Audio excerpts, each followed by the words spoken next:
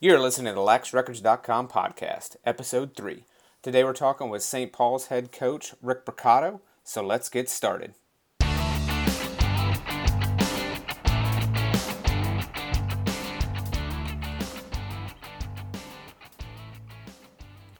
everyone, Mike Loveday here. Welcome to the LaxRecords.com podcast. If this is your first time listening, then thanks for coming.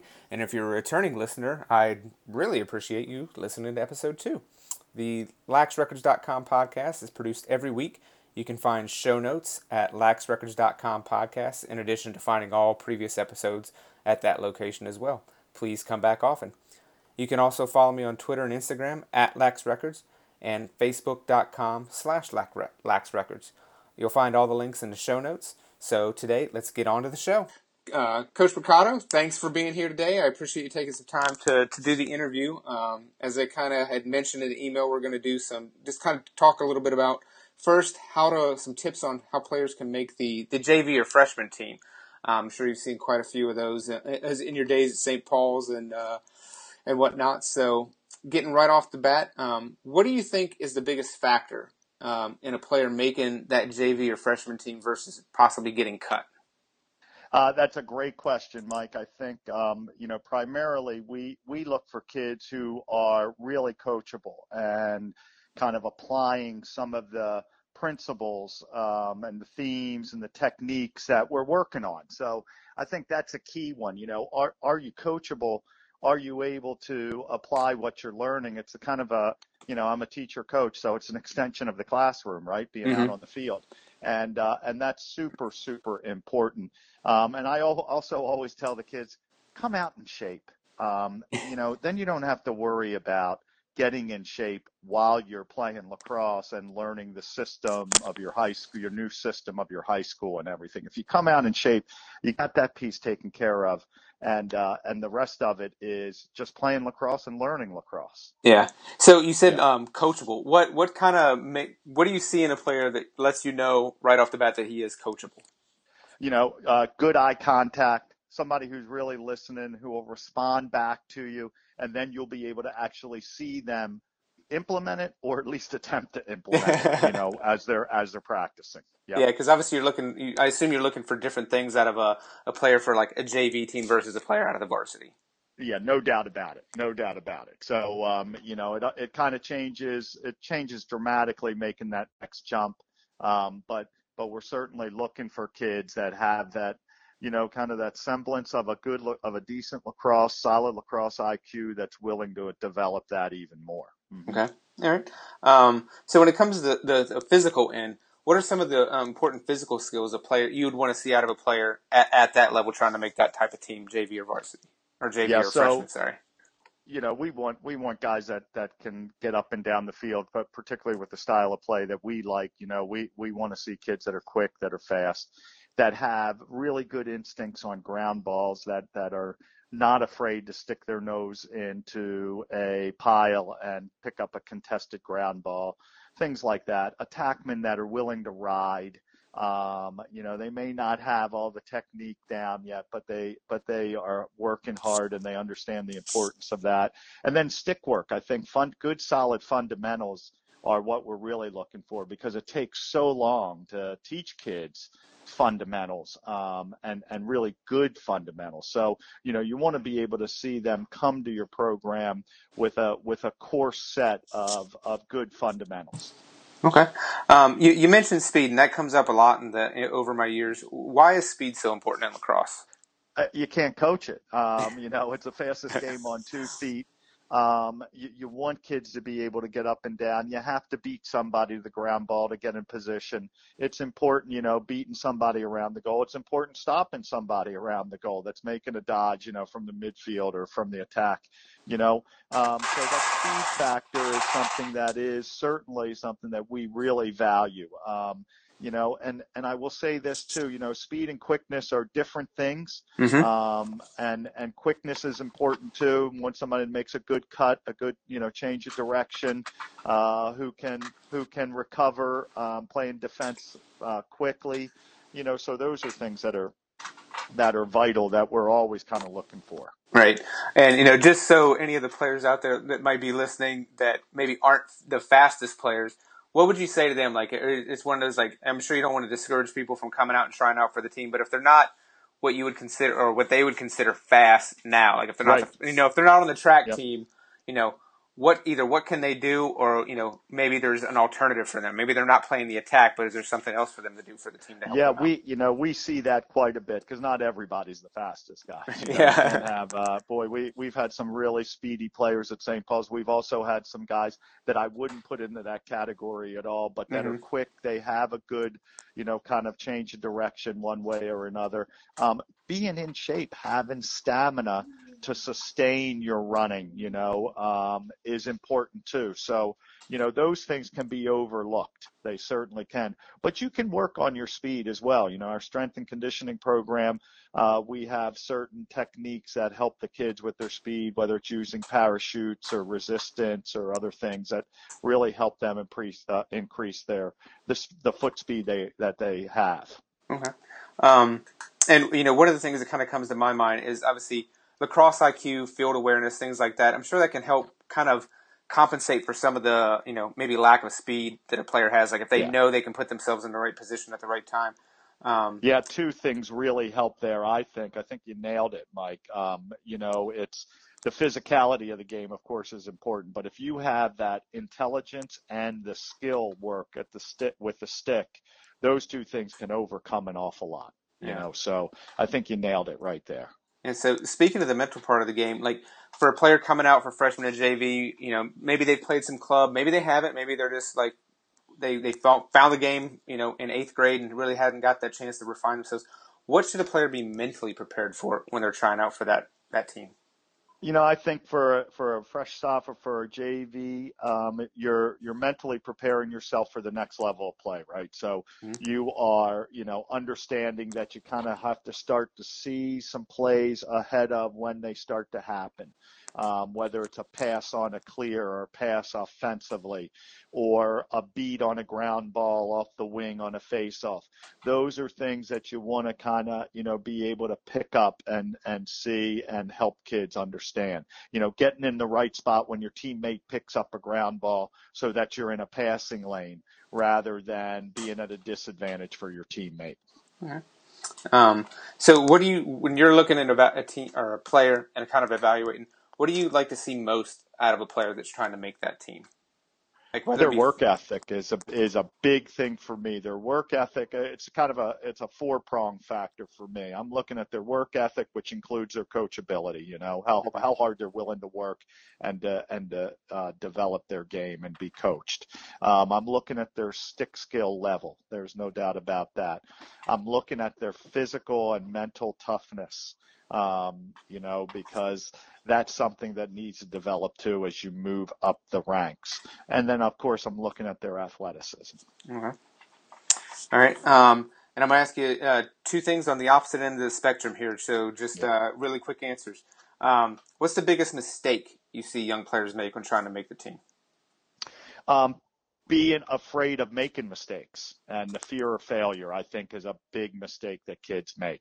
And then another piece, especially with kids today, is kind of the lax bro mentality, not really being willing to kind of dig it out and grind it out and respect the game. So those are the 2 biggest mistakes that I see kids oftentimes make now. Okay. On the opposite end of that spectrum, what's the biggest positive thing you see young players do when trying to make the team? Having a great attitude, a very genuine, positive spirit about them, for them and for their teammates, being selfless. I think those are great. And then having those kind of leadership characteristics, I think, are 2 things that can really set you apart. When you say leadership, like what kind of things are you looking for, especially out of a young player like that? Yeah, well, the willingness to get other people involved, to make other people around you better, whether they're older than you or not. Understanding where your place is kind of on the team. I think that's important too.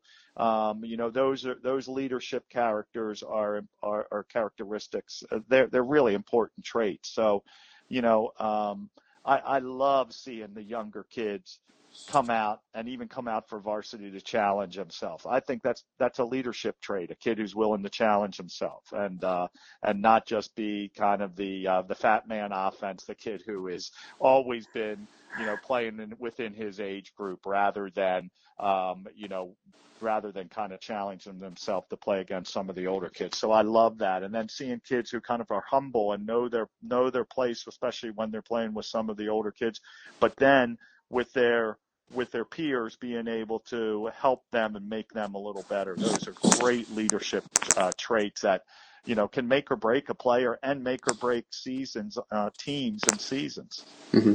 Yeah, I don't think I've ever. If you said "fat man offense," I don't think I've ever quite heard it put that way before. I Yeah, like that. I I like see that. a lot of that this day in the day of club lacrosse. I see a lot of it because so many clubs just want to win games. So they'll put the ball in the stick of their biggest, strongest, fastest, most skilled player. But that kid may not really, he doesn't understand how to then play the game because he's always playing for self rather than for team. So, I love seeing the kids that are way more skilled being able to get their teammates involved and be positive and encourage them and, make them better. Yeah. All right. Yeah. And we're going to kind of sum it up here at the end. What are 3 things a player can do today to improve his chances of either making that freshman or JV team? Stick work, getting on the wall and working on that, getting on the goal and really kind of, not just standing still shooting, but getting on the goal and really kind of shooting on the run, using your right and your left hand, developing your offhand. That's important for you. Getting yourself in shape physically in the weight room and doing some running to be prepared for the next level. And I think finally the last piece of it again comes back to, what are you willing to do to make your team better? And those are what coaches are looking for. If that's going to be a ground ball guy and being really effective off a wing, then, have at it. That's important, and I always say to my kids when they come to us in the freshman year and even in our middle school program, if you are a young man that can pick up ground balls in traffic, you will find a spot to play. We will find a spot for you to play here at St. Paul's. Yeah. Does that ground ball mentality do you find that a player that's willing to do that has a lot of these traits that we just talked about? Yeah, I do. I think they go hand in hand, and it's so important for our game. Everything starts off the ground. I tell them, as soon as you pick up that ground ball, we're looking to move it up the field. And, that's where our stick work and our understanding of where to be, our positioning is so important because bing, bing, bing, it doesn't stop till it hits the back of the net. Hopefully the back of your net or the opponent's net. Exactly. Sorry. That's right. The opponent's net. Not ours. The That's opponent's right. net. Hey everyone. We're going to dig into the second half of our interview with St. Paul's head coach Rick Briccato in just a moment. But first, I wanted to let you know how you can help support laxrecords.com. I love what I do, and while I do it for free, running a website is not free. So you can really help me out by visiting laxrecords.com/shop and using any of the affiliate links included on that page. Right now, I have links for iTunes and Amazon, and I'll be adding more in the future. So if you shop any of those places, all you have to do is click the link and go about your merry way, and we both win. So if you just take a minute, visit the page, let me know what you think. If there's anything that you want on the page, just let me know. But you can really help me out by doing that. So let's get into the second half of our interview with St. Paul's head coach Rick Briccato, where he talks about the difference between a junior varsity or freshman player and a varsity player and some steps that players can take to make that leap if they don't want to wait to their traditional junior year to get to that spot. So let's get into it. All right, Coach. So we've kind of covered the players making the JV or freshman team. We're going to kind of move on to that player who either wants to make the next step. He's played JV for a couple years and wants to make that varsity, or maybe it's a player who's coming in on 8th grade and wants to be a varsity player right off the bat. Probably the biggest thing they should know right off the bat is what's the biggest difference between that JV style of play, and the varsity style of play. Pace of play I find to be the biggest difference. The game speeds up as you move up. And those players that can kind of slow break that, slow pedal that, slow the game down so that they can play within that pace are the ones that really, really are, put themselves in a great position to play varsity, make the team and play. And how does a player kind of get to that point in their career? Yeah, that's a $64,000 question, Bud. That happens for different players at different times. I think exposure, I think coaching, I think what you do when you're not having your organized team practices. Those are important. Those are important. And are you making the most out of your time? Are you playing a lot of other sports too to develop all of your muscles and staying healthy? These are all things that you can do. And then, I've seen kids go from fresh soph for 2 years to being an impact varsity player when they're a senior. And, those are great rewards for a coach to see, because that light bulb goes off different times for different kids, Yeah. And again, I go back to my experience in the classroom. As a teacher, we see it all the time. Our kids don't learn at the same pace, at the same level all year long in my classroom. Kids are picking things up in progressions, and I think that's the same thing on the field. Yeah. All right. So what do you think is that, they've picked up speed of play. What's that it factor? What's that thing that makes that difference between the JV freshman player and that varsity player? Like when you're looking at him, maybe he's a ninth grader. How do you make that decision? Like, this kid's ready for varsity today. Man, I've been doing this a long time, 31 years as a varsity lacrosse coach and, 18 as a head coach at Kent and at St. Paul's. And I just see that it factor kind of be in kids that, understand the game, that have the game slow down for them, that seem to be able to identify plays before they are happening, understanding that, I might be able to break my guy down here and make a pass, not the pass, like the home run pass for the assist, but I might be able to make a pass, which in turn is kind of the hockey assist that leads to the goal, or communication on defense. Man, kids that have that wow factor for us are the kids that communicate really well on the field. They're not barking out orders. They're carrying on what I call a conversation to their teammates, and they're saying the right things. Of course, that's really important, Yeah. Because believe me, we've had a lot of kids carry on conversations where they are way off pace. But when a kid really understands it and knows where needs to be, and then where his teammates need to be in a progression, that's really important for us as we're looking at defensive players. So those kinds of things, I think, are pivotal for kids to make that leap to the varsity level. Yeah. I'm sure you have some stories about kids barking out the wrong orders when you're standing on the sideline. Absolutely, yeah, we sure do. I'm not gonna, the names will remain anonymous. I'm not gonna say a word. We gotta protect the innocent. protect the innocent for sure. Man. Yeah. All right. So a player feels like he's got some of this, like he's listening to this. He's like, I got that. What are some of the skills that'll help a player make that jump a little bit easier? Like they might help them adjust to that game and that speed of play a little bit faster. Yeah, I think, so for offensive players, it's developing a set of dodges that work well for you. Being able to shoot from a lot of different positions on the field. And, I'm not a coach that says every kid has to shoot overhand. I'm fundamentally sound in terms of what I teach. I do believe that, an overhand high to low shot's going to go in the majority of the time, but there are other angles that you have to learn too. And I think those are what we're looking for. Developing your offhand, and that goes any position on the field. It's important, very important for a goalie and a defenseman to have a solid offhand too, so that they can make plays on the field.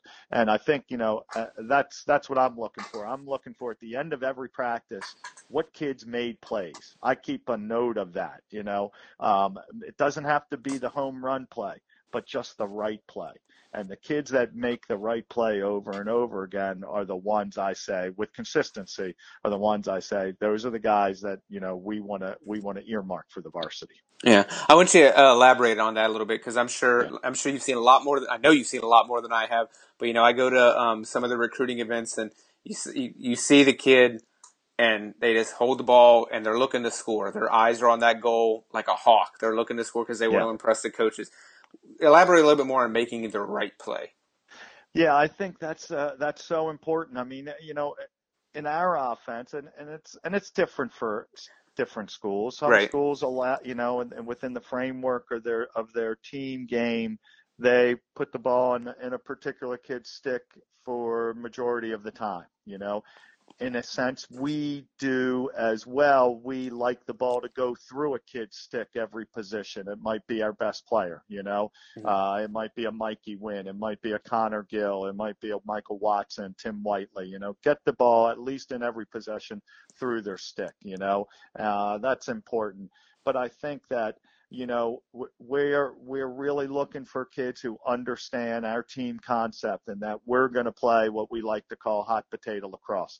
And I watched Denver play, and I love Coach Brown's offense because everything's predicated off of passing and not off of the dodge. The dodge doesn't initiate the offense. The pass does. Mm-hmm. So, having that great stick work to be able to make those passes, those sharp passes, not throw a lollipop pass, but make those sharp passes, make the right pass.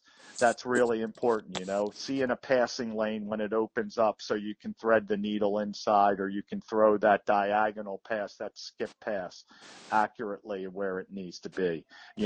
Defensively, again, seeing the slide package kind of open up and understand where you need to be in that, whether it's covering the backside, covering the inside, or making that cross crease slide at the right time. A goalie who, understands, not only stops the ball, that's what they get paid to do. But, the ones that separate for me are the ones that are good in the clearing game, that have a quick outlet and can get it to the guy, but understand that if he's not open, now they have to turn and make the play, be patient, be poised, and get it to the right spots and look for the right spots to throw it. So, those are all those factors. Yeah. And you guys have sure seen a few good goalies among the other position players over the few years at St. Paul's. Man, we have been really blessed over the years. I kind of pride myself on knowing the history of St. Paul's and the lacrosse program, and all the way dating back to Ed Boyd when he played in the 30s, and